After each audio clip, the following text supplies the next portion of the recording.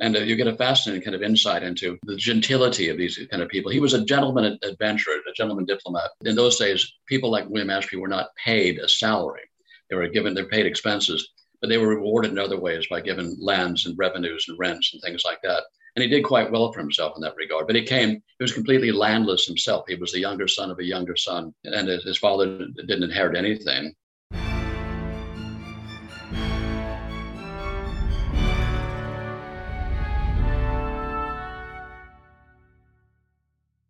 Welcome to the pod.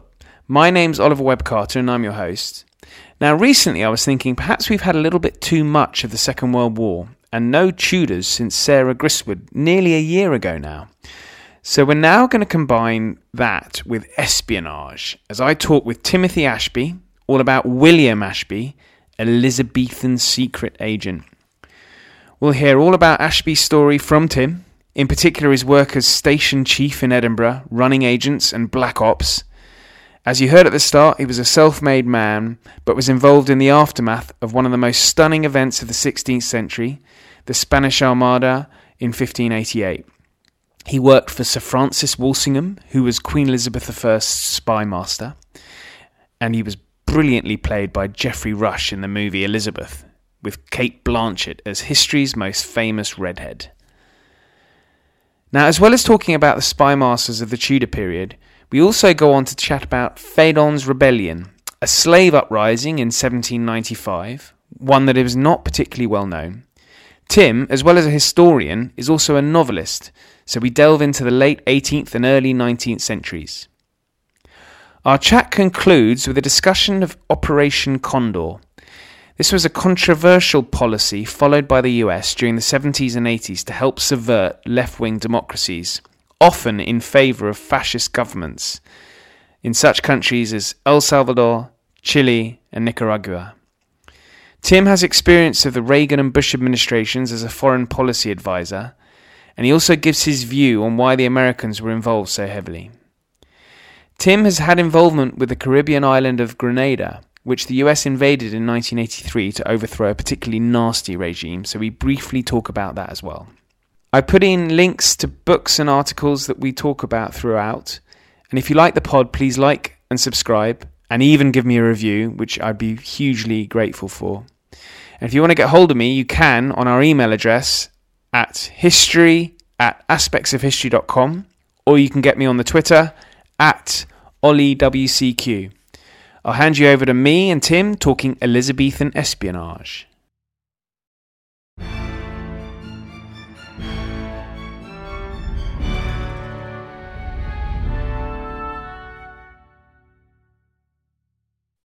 Okay, welcome to the podcast, Timothy Ashby. Thank you. Well, it's great to have you on, Tim, and very much looking forward to this because we're going to cover a few things. We're going to dance around a bit of history because I want to mine your brain for many very interesting areas of history. So we're going to start off, though, in Elizabethan times, in the Tudor period. In particular, the subject of your history book, Elizabethan Secret Agent, the untold story of William Ashby, 1536 to 1593, who's a very interesting chap. And what's fantastic is that you have uncovered this. And so I thought it would be good for our listeners just if you introduced yourself, really, because you've got quite an interesting backstory, and I think that's going to help the listeners with some of the things we're going to talk about a little bit later. And then obviously we can talk about William Ashby as well, because obviously there's no coincidence between the two surnames. All right. Yes. Well, I've had quite an interesting, adventurous life, if I put it mildly. I grew up on the island of Grenada in the Caribbean. It was still a British colony when I was a young man. My father was the chief veterinary officer, so I spent much of my time, rather than going to school, doing archaeological work, skin diving, sailing, and various things like that. There was no TV in those days in the island, and then moved to Spain with my parents after that. and lived in Spain. And in my later teenage years, I had an old Bultaco motorcycle, and I was fascinated by the Peninsular War, and I cruised all around Spain in the pre-superhighway era on my motorbike, and actually would camp out on the Peninsular War battlefields like Albuera and Talavera. And in those days, there were actually still bones and buttons and bits of muskets and things like that on the battlefield. And quite an adventure. I had a map, I think from 1812, that was titled "The March of the British Columns Through Spain," and I actually followed that map. And again, before there were any motorways like today, and and visited most of these famous places, even cities like Badajoz. I was always fascinated by the Peninsular War. So it's interesting you mentioned. It's interesting you mentioned Badajoz. Sorry to interrupt, but I was. This is a terrible name drop. Please forgive me. But I was interviewing Bernard Cornwall, I haven't visited Badajoz, but obviously he had, and he was saying that there is a Badajoz for our listeners, for the benefit of our listeners. There was it was the subject of, it was the location of a siege between the British and the French, and it resulted in a terrible. The British army, once they had overcome the battlements and got into the city, they then completely went mad and raped and pillaged through the whole city. And Bernard Cornwall, and this was about 1812, am I correct? Yes. And Bernard Cornwall was saying there's an air of melancholy, a sort of a very strange atmosphere in the city, because I think it also suffered in the Spanish Civil War. Is that what you found when you? Yes, I did. And of course, when I was there all those years ago, when I was a teenager, it was little developed. I mean, there was very few modern buildings, and it did have that air of melancholy, and it was a very kind of strange place. And it was, I mean, I haven't been back since. I don't know what it's like today, but I think he aptly describes it. Yeah, it's interesting. Did you go to Salamanca as well? I did go to Salamanca, yes. In fact, I studied intensive Spanish for a month in Salamanca a few years ago, and was able to get out to the battlefield, which is still pretty much untouched. I did exactly the same thing when I was 16. How funny. Yeah. So carry on, please. Forgive me for interrupting. Anyway, I'll quickly go over my subsequent. I have a doctorate in international relations, a PhD. I have an MBA from Edinburgh University, and also I'm a lawyer, an American lawyer. And I worked for the U.S. government. I was a political appointee in the last year of Ronald Reagan, and the first 2 years of Bush Sr., who I was a personal advisor to during his, he was vice president also during his presidential campaign. And I've subsequently lived and worked in various places around the world, including South Africa and various countries in Europe. And I worked for Ernst & Young after I did my MBA, and doing privatization work in Eastern Europe and Russia and the Czech and Slovak republics and Latvia after the wall came down. My dissertation was published as a hardcover book, much to my surprise, called The Bear in the Backyard. It went into nine editions about that time a Soviet policy towards the Caribbean and Latin America, and of course now Russian. So it's quite real. But I still get people commenting about that and asking what I think of the situation today with Russia. And I said the bear never really changes its fur, I suppose, instead of its spots. Indeed. I'm definitely going to be asking you about that. Yes, you've been quite busy this year, haven't you? And you've written books, novels, Seth Armitage thrillers, which are thrillers set in the US.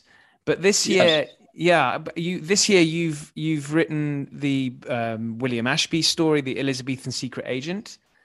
And then we'll talk about Ranger, which is your novel. Yes, they were both published this year, and one in January, one in March. And I wrote Ranger, get into that, but I wrote Ranger last year in 6 months, and then it took about 2 years to research and write the William Ashby book, which was, of course, nonfiction. It's a biography, quite complex, I must say. So we can get into that first, as you suggest. Yes, let's get into William Ashby. Who was William Ashby? Well, William Ashby, I discovered William Ashby during genealogical research. He was actually the first cousin of my 12th great grandmother, if that makes sense. It's quite a long way back. He was a footnote in an old edition of Burke's Landed Gentry, just a mere footnote that said William Ashby, Queen Elizabeth's ambassador to Scotland, 1588. I thought, well, that's all I know about him. There's nothing really available much online. And I was intrigued by this. First of all, you know, the year 1588, of course, Spanish Armada, ambassador. I thought this was quite an interesting person. So almost as a labor of love, I should say, I just kind of began casually researching him and discovered a huge body of material, of archival material in the British Library and the National Archives and various diaries, and had enough material to write a complete biography of him. And I discovered not only was he an ambassador, which was probably secondary to his main career, but he was also a top secret intelligence agent. I mean, actually employed by Sir Francis Walsingham for a quarter of a century, and actually very close to Walsingham. He appears in some of the biographies of Walsingham. There were brief references to him, and he accompanied Walsingham. He was with Walsingham in Paris when Walsingham was ambassador to Paris. He accompanied him to a delegation to Scotland in 1583. And then just when the Spanish fleet was coming over the horizon, the Armada, he was sent hurriedly to Edinburgh to be the English ambassador with the mandate to keep the Scots neutral. In other words, promise them anything, Walsingham said, just, as long as they keep the Spanish out, because there was a huge fear in the foreign policy establishment in London that the Spanish would land and invade from the north. And of course, they had planned to land in England, but of course, were blown off course. And of course, they didn't hook up with the Duke's forces from the Netherlands. But there was a great fear, actually up until 2 months or more after the Armada was more or less defeated, that they would still land. So Ashby was sent there with a clear mandate: prevent the Scots from allying themselves with the English. And there were still a number of Scottish Catholics at that time who were very much opposed to Protestantism and supported the Spanish. And also do what you can to destroy any Spanish attempts to establish bases in Scotland. That's exactly what he did. And what was the relationship between the monarch at the time in Scotland, James VI, with the Spanish? Well, King James was playing all sides. He played the French and he played the Spanish, and he made various promises, and he secretly was writing to them and saying, my heart belongs to France above all else, and he was playing games with Spanish. It all came down to money. The king was impecunious, and had to, even for his wedding outfit a couple of years later, he actually had to borrow the wedding clothes from one of his nobles because he couldn't afford his own wedding clothes. He was always short of money. And it really came down to whoever would make him the most promises from a pecuniary sense, that he would basically side with them. And William Ashby made him various promises. He said he'd be an English duke. He'd be given lands back that had belonged to his grandmother. He'd be given certain sums of money, which they called a pension, but it was actually a bribe. And then when the Armada was defeated, Queen Elizabeth said, no way, we don't need to give him anything. So, it caused a lot of problems because Ashby stuck his neck out to do this, and was reprimanded publicly and officially by Walsingham and by the Queen, who was furious. But basically, I think it was all a setup. I think Walsingham had told Ashby, never mind, I'll look after you. And he did. He wasn't dismissed from service. He stayed on for another year and a half approximately as ambassador, and it seemed to have all been forgotten. So there is strong evidence that Walsingham basically whispered in his ear and said, promise him anything, I'll take care of you, because there's nothing documentary about that. Although we do have documents where Ashby says, excuse me, Sir Francis, can I go ahead and do this? Is this the right thing to do? And Walsingham apparently didn't reply and just went ahead and did it. But at that time, they truly believed the Spanish were going to land and make a base there. So Ashby's job really is to keep James VI on side. James VI, of course, is the son of Mary, Queen of Scots. And Sir Francis Walsingham, it'd be great to talk a little bit about him, because I've always got this vision of him being Queen Elizabeth's, rather Machiavellian spy master. But could you talk a little bit about Walsingham? Yes, well, he was a Machiavellian spy master. He had a few loyal subordinates that he trusted, and William Ashby was one of those, which is why he was sent to Scotland as ambassador. And Ashby had no true diplomatic experience before that, although he had been a diplomatic courier and a secret agent, even in the courts of the continental courts. but Walsingham also had a very bad relationship with the Queen. I think many historians are not aware of this. She treated him very badly. She had very derogatory nicknames for him. There's a famous case which I've documented where she actually takes off her slipper and throws it at him across the audience chamber in London, and it was continually degraded him. And but Walsingham, out of loyalty, carried on up until he died. And he many times threatened to quit and said, I can't deal with this, and it's causing me, mental anguish and physically damaging my health. So, but he stayed on. And I learned, first of all, I developed a different perception of Queen Elizabeth because she was arbitrary and changed her mind and also conducted her secret negotiations, or thought she was. But of course, Burghley and Walsingham knew all about these. But she treated her subordinates, with possible exception of Burghley, very badly.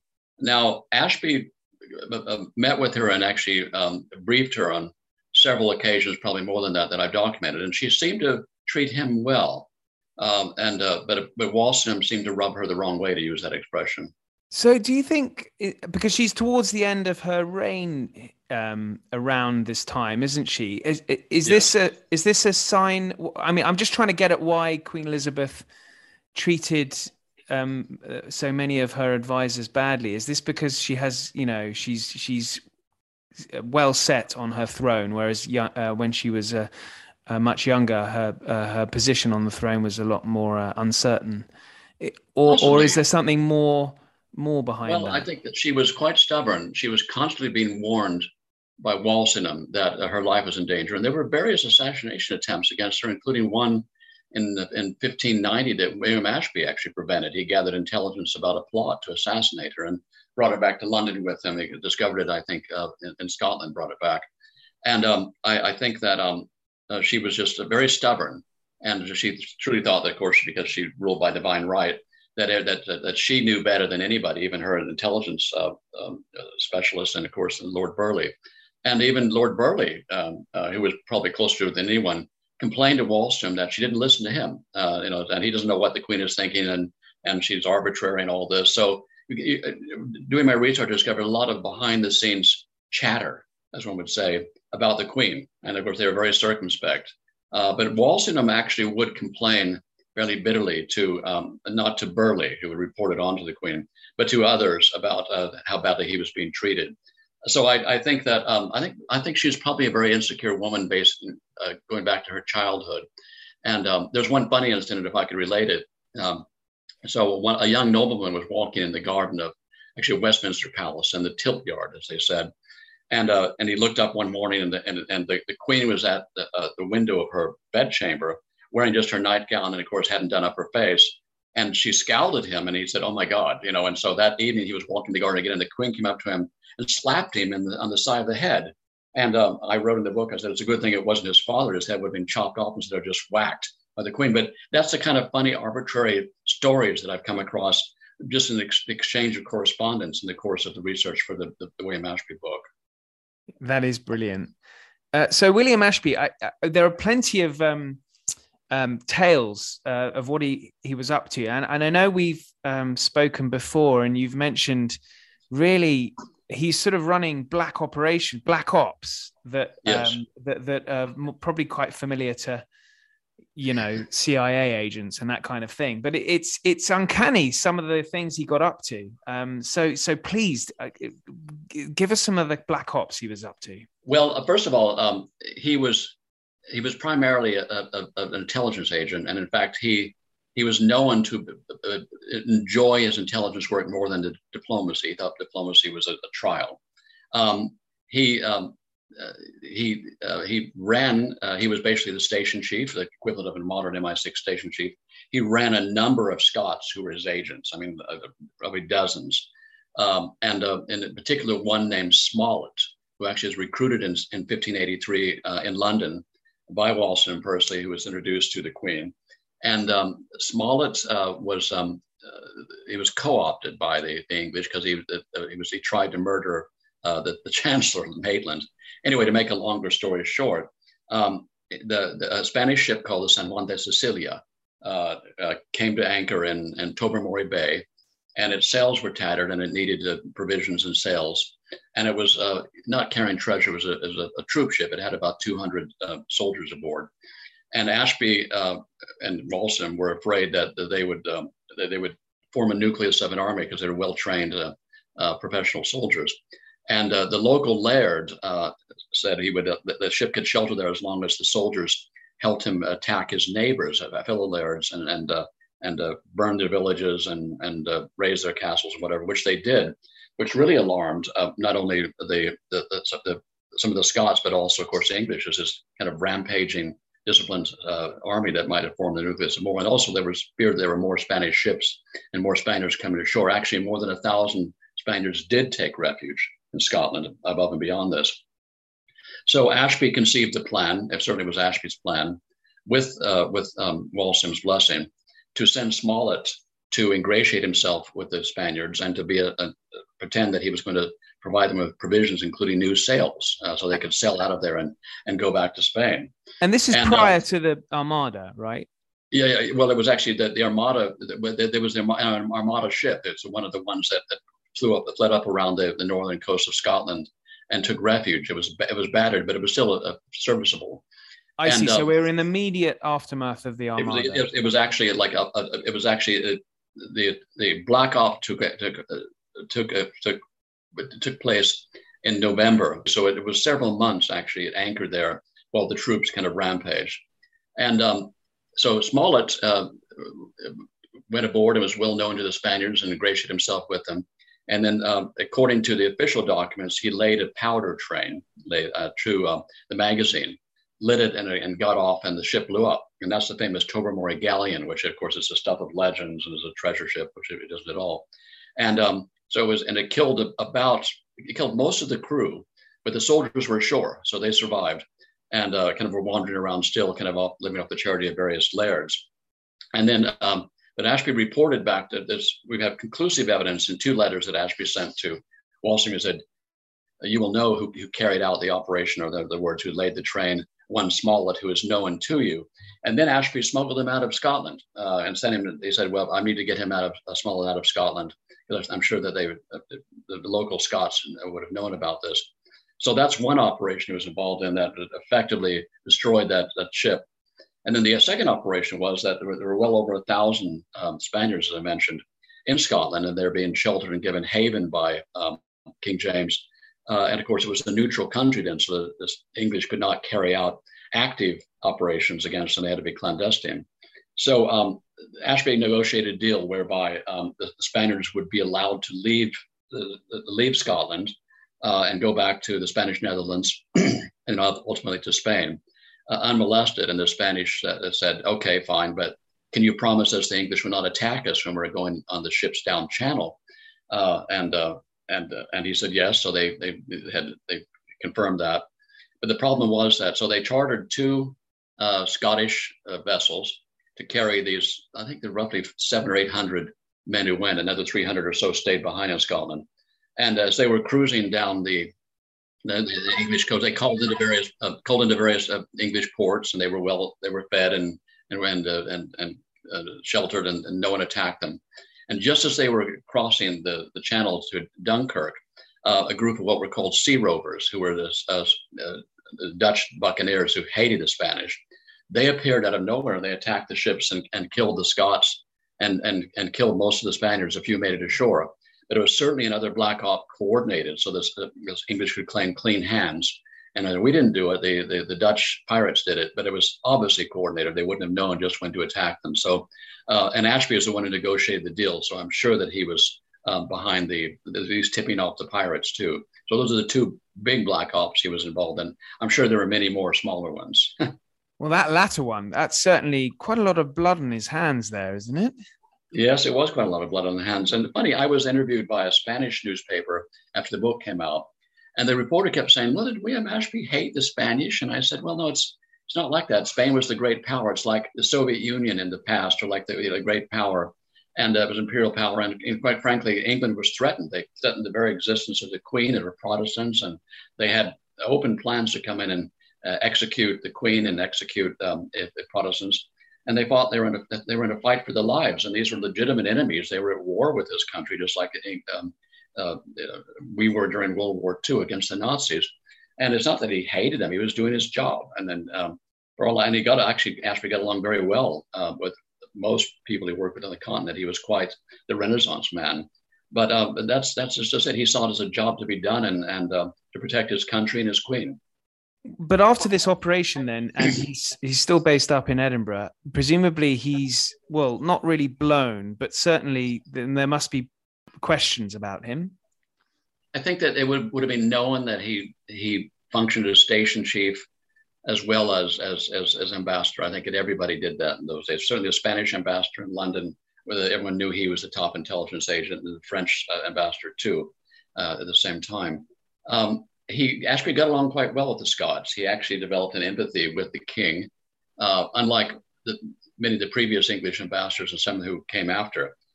He actually defended the king. He said, that we've got to help him and we want to stay on his good side.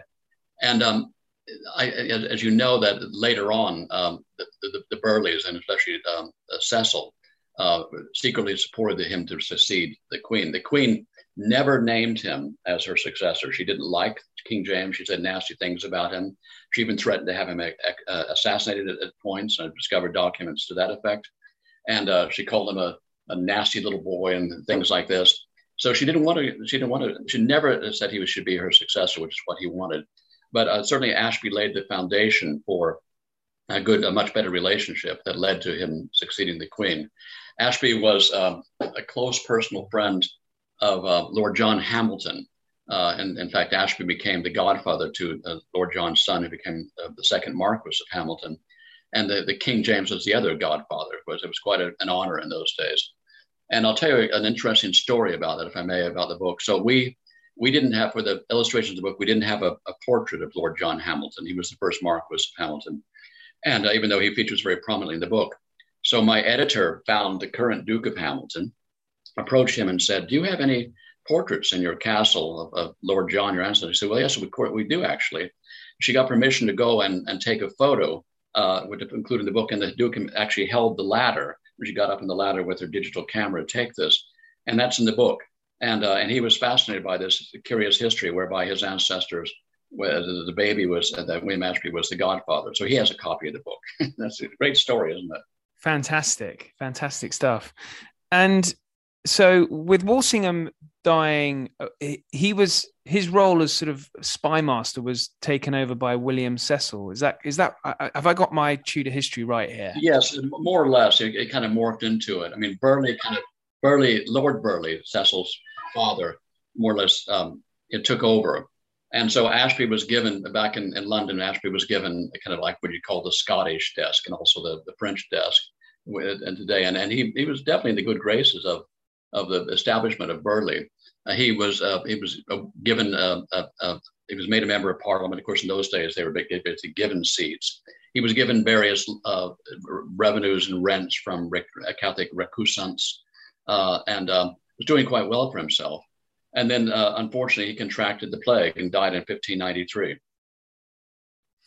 Do you have any sort of written sources describing his end? Because the plague was a particularly nasty way to go, wasn't it?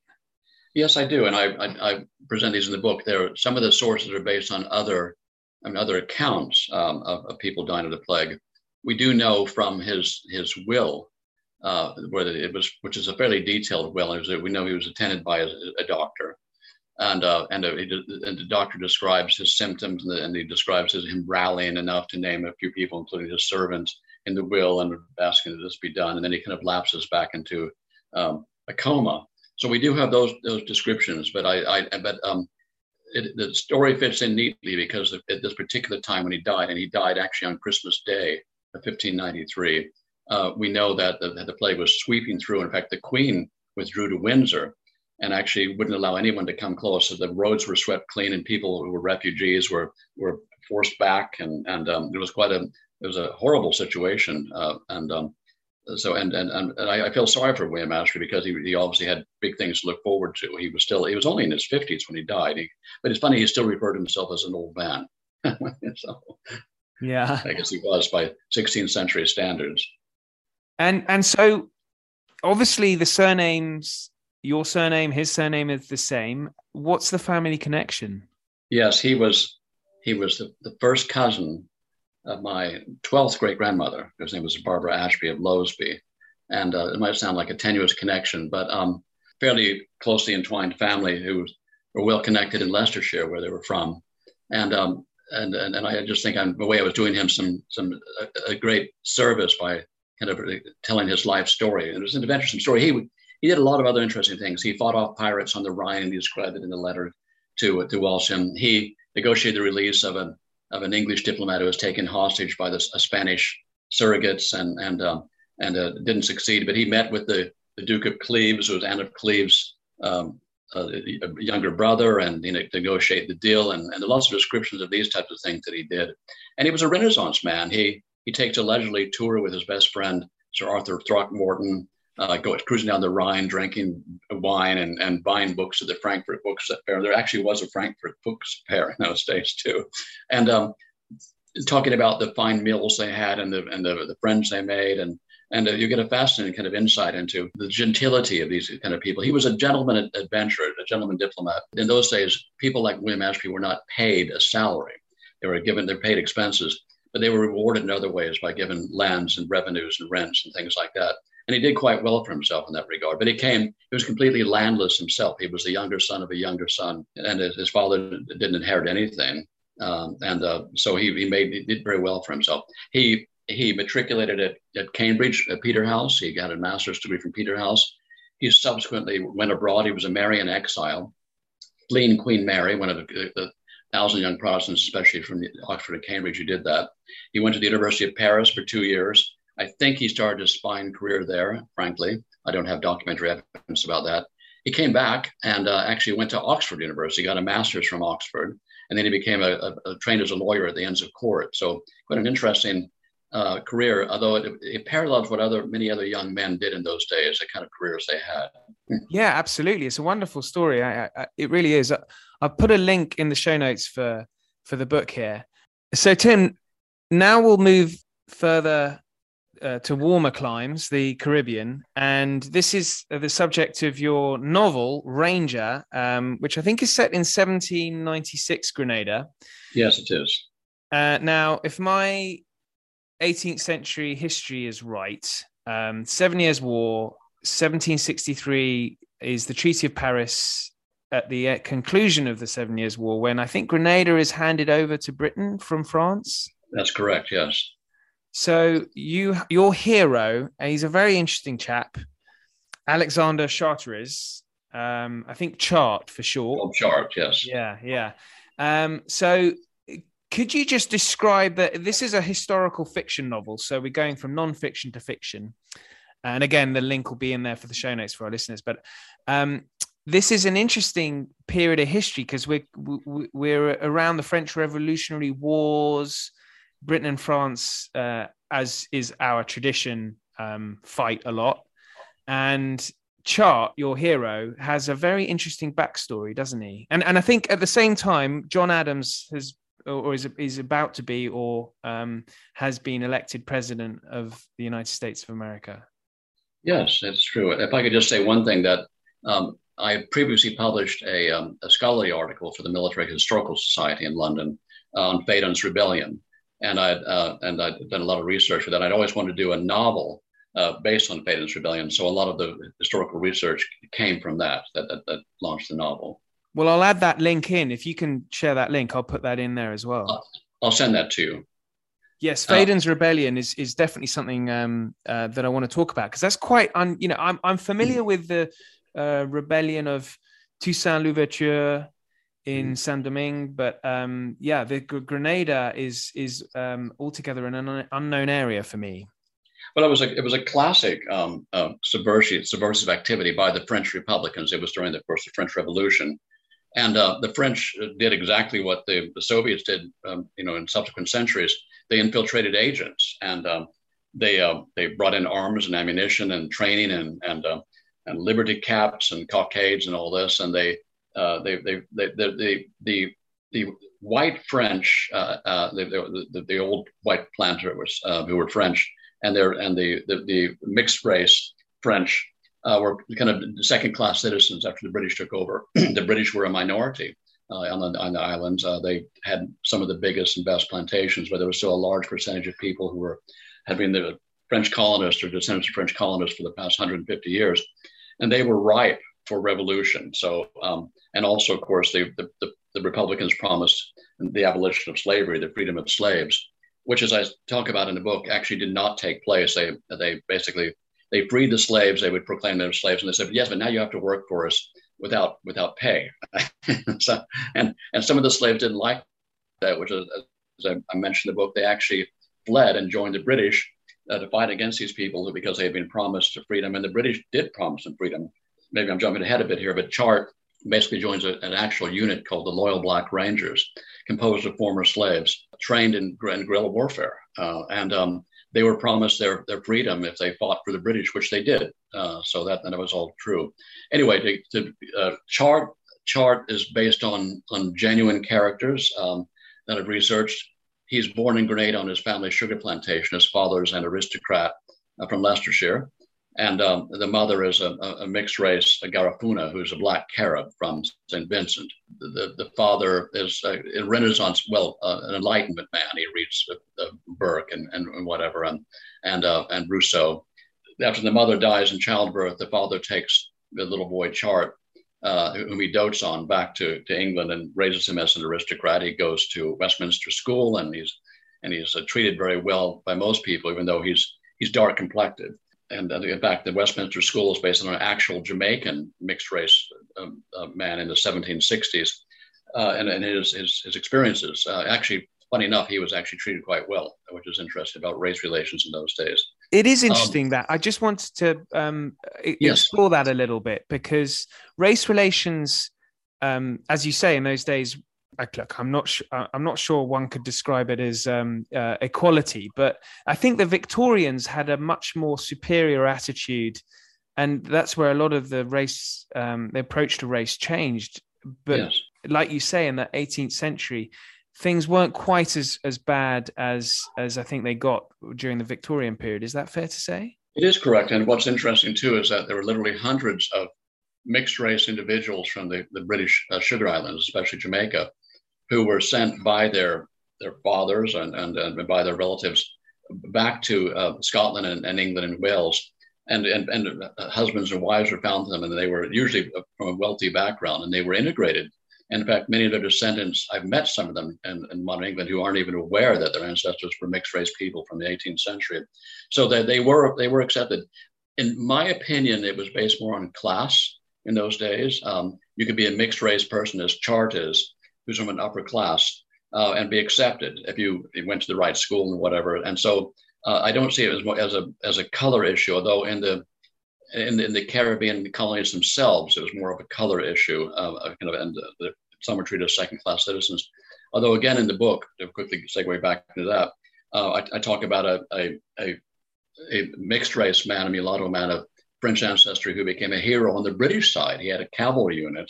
And there's a monument to him actually in St. George's, Grenada to this day. His name was Captain Louis La Grenade. And by strange coincidence, his great, I think 5 times great granddaughter is the Governor General of Grenada today. Isn't that an interesting connection? That is, absolutely.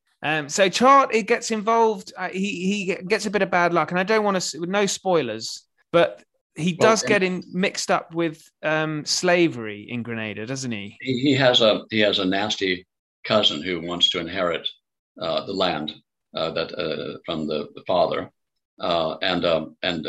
so Chart is actually re-enslaved on a legal technicality, and that's this. In other words, if the mother was purchased as a slave by the father, and if the mother was never manumitted before her death, the child of a slave was a slave. And so I use a famous court case that took place actually in the 1770s in England to describe how he was basically still considered the chattel of this cousin.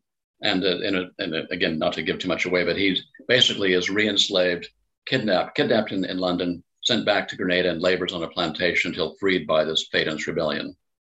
Yes, so Phaeton's Rebellion, let's talk about that a little. Who was Phaedon? And Phaedon was the mulatto offspring of a French planter. He had quite a large plantation, and he's a national hero of Grenada to this day. I grew up in Grenada; I know this quite well. But it's strange enough, he had over 200 slaves himself, and in fact, they were just as egregious as slave owners as the white English or whatever.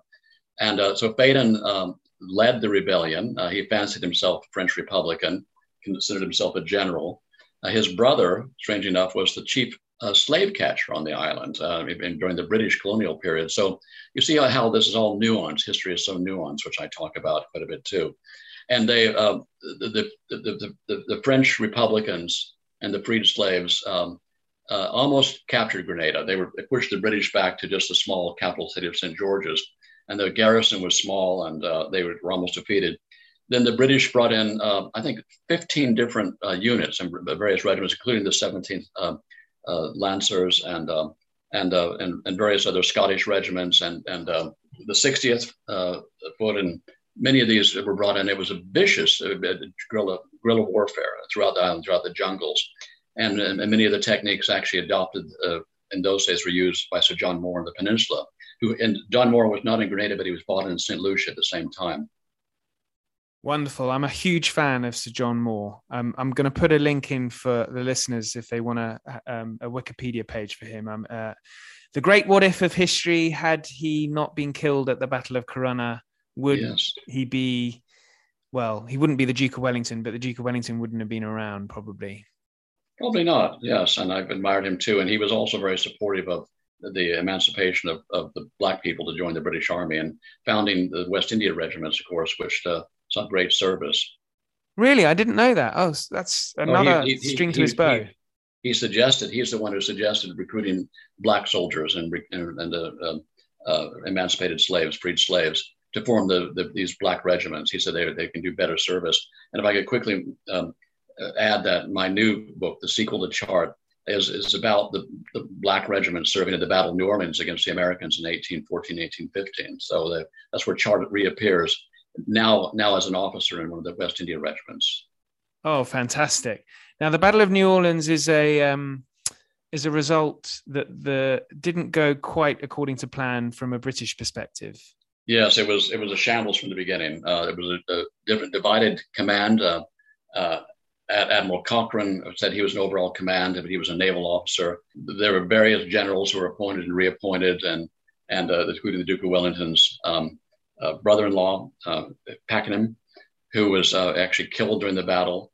And the logistics were terrible. They didn't have food and supplies, and they tried to tramp overland through the marshes and swamps. And they attacked a fortified position, fortified by the Americans, across a vast kind of a pasture.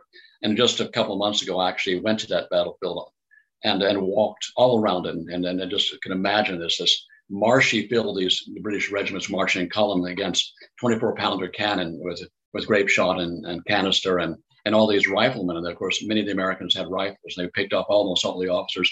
There was one of the largest percentage of British officers killed in any one action, mainly by riflemen shooting them off their horses. Anyway, I won't give too much away, but the book will be finished sometime later this year. Wonderful, wonderful. Well, we're just moving on to the closing stages of our chat. And this is what I'm also very interested in. Particularly, you mentioned nuance of history. We're now going into your experience from the 80s in Latin America.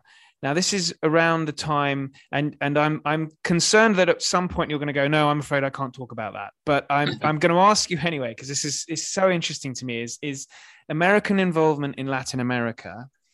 Now, I think there is a Operation Condor was sort of the official term described.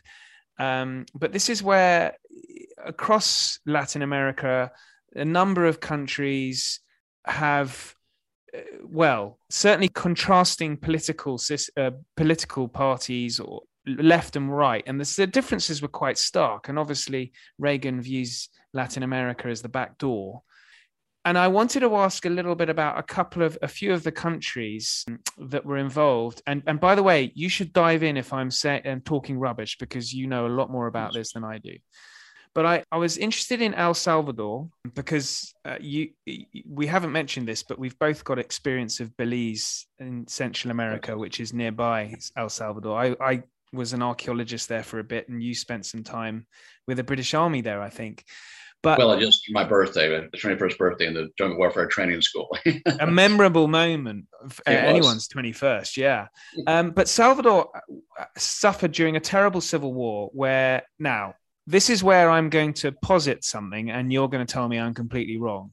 But we had a pro-American fascist government that was disappearing people left, right, and center, and some terrible examples, terrible atrocities. I'm thinking of, and I'm going to put links in for our listeners so they can explore more if they like, where nuns were murdered by members of the paramilitary organization, I think linked to the Salvadorian government. But could you sort of give the opposing side, the Reagan answer to what I've just said, which is, a pretty distasteful regime? Why get into bed? Why did America get into bed with such a regime?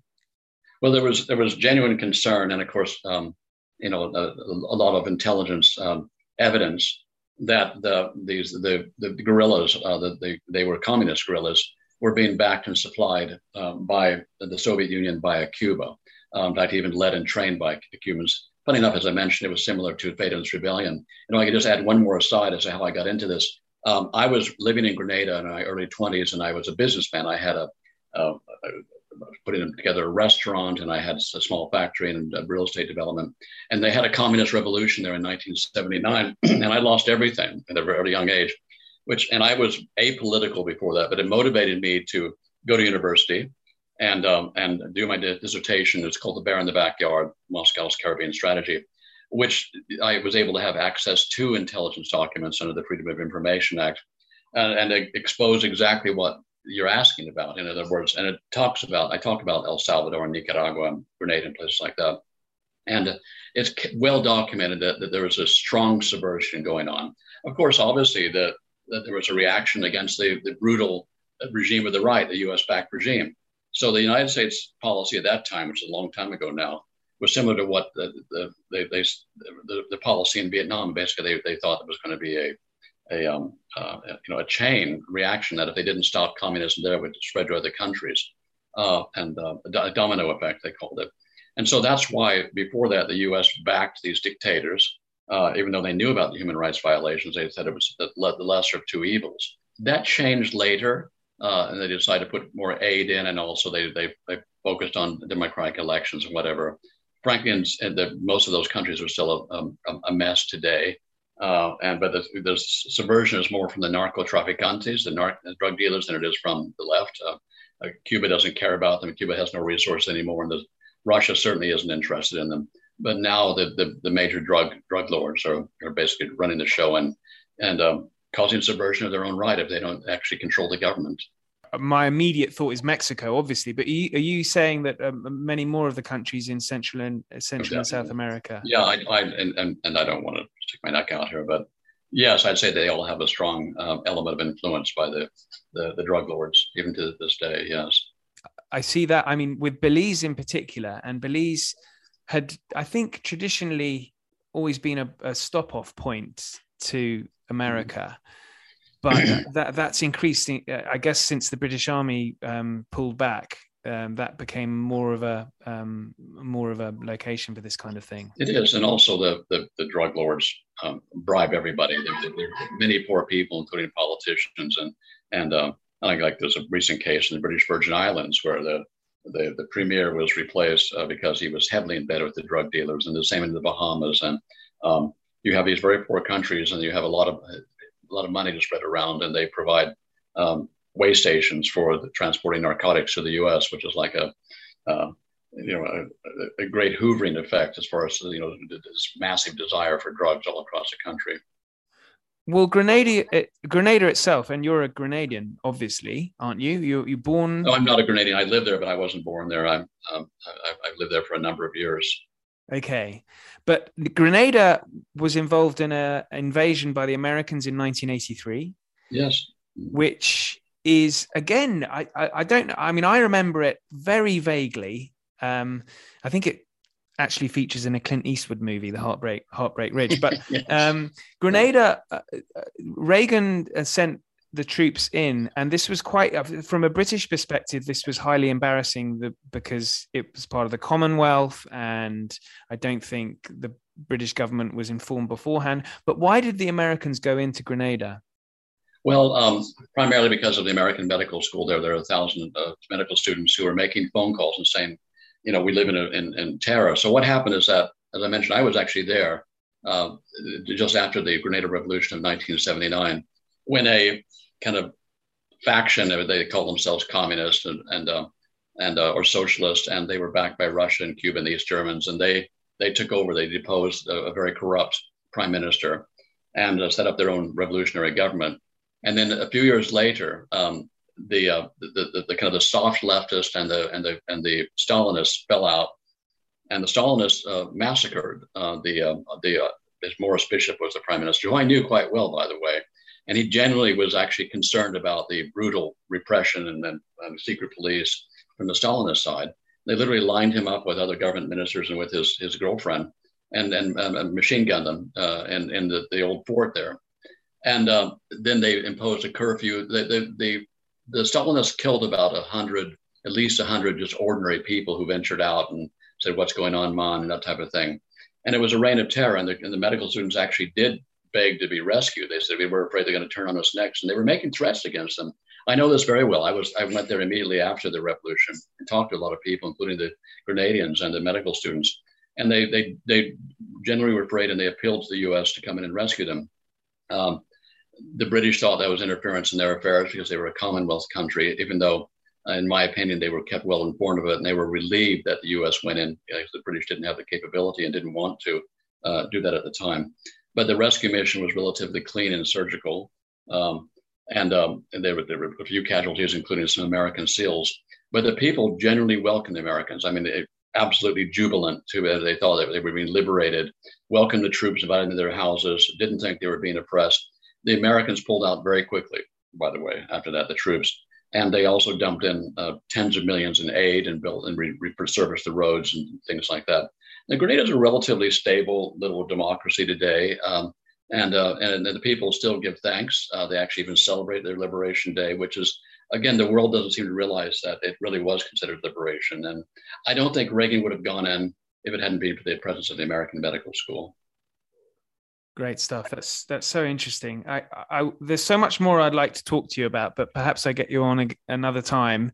Absolutely. I'm thinking, Chile, Nicaragua, Iran-Contra, all this stuff is just so fascinating. Tim, it's been an absolute pleasure. Thank you so much for your time. You're most welcome, Ollie. I do hope you enjoyed that and our 500 odd years worth of history. Coming up next, I've got crime in World War II London. And as a special episode, I'm talking about the partition of India, the anniversary of which is on the 15th of August. I had a very nice review from Carlito29 on iTunes, and to quote him, or it could be her, "I'm not usually interested in historical fiction, but I will definitely give these a go now. I'm so delighted to read that. Until next week, thank you, and good night."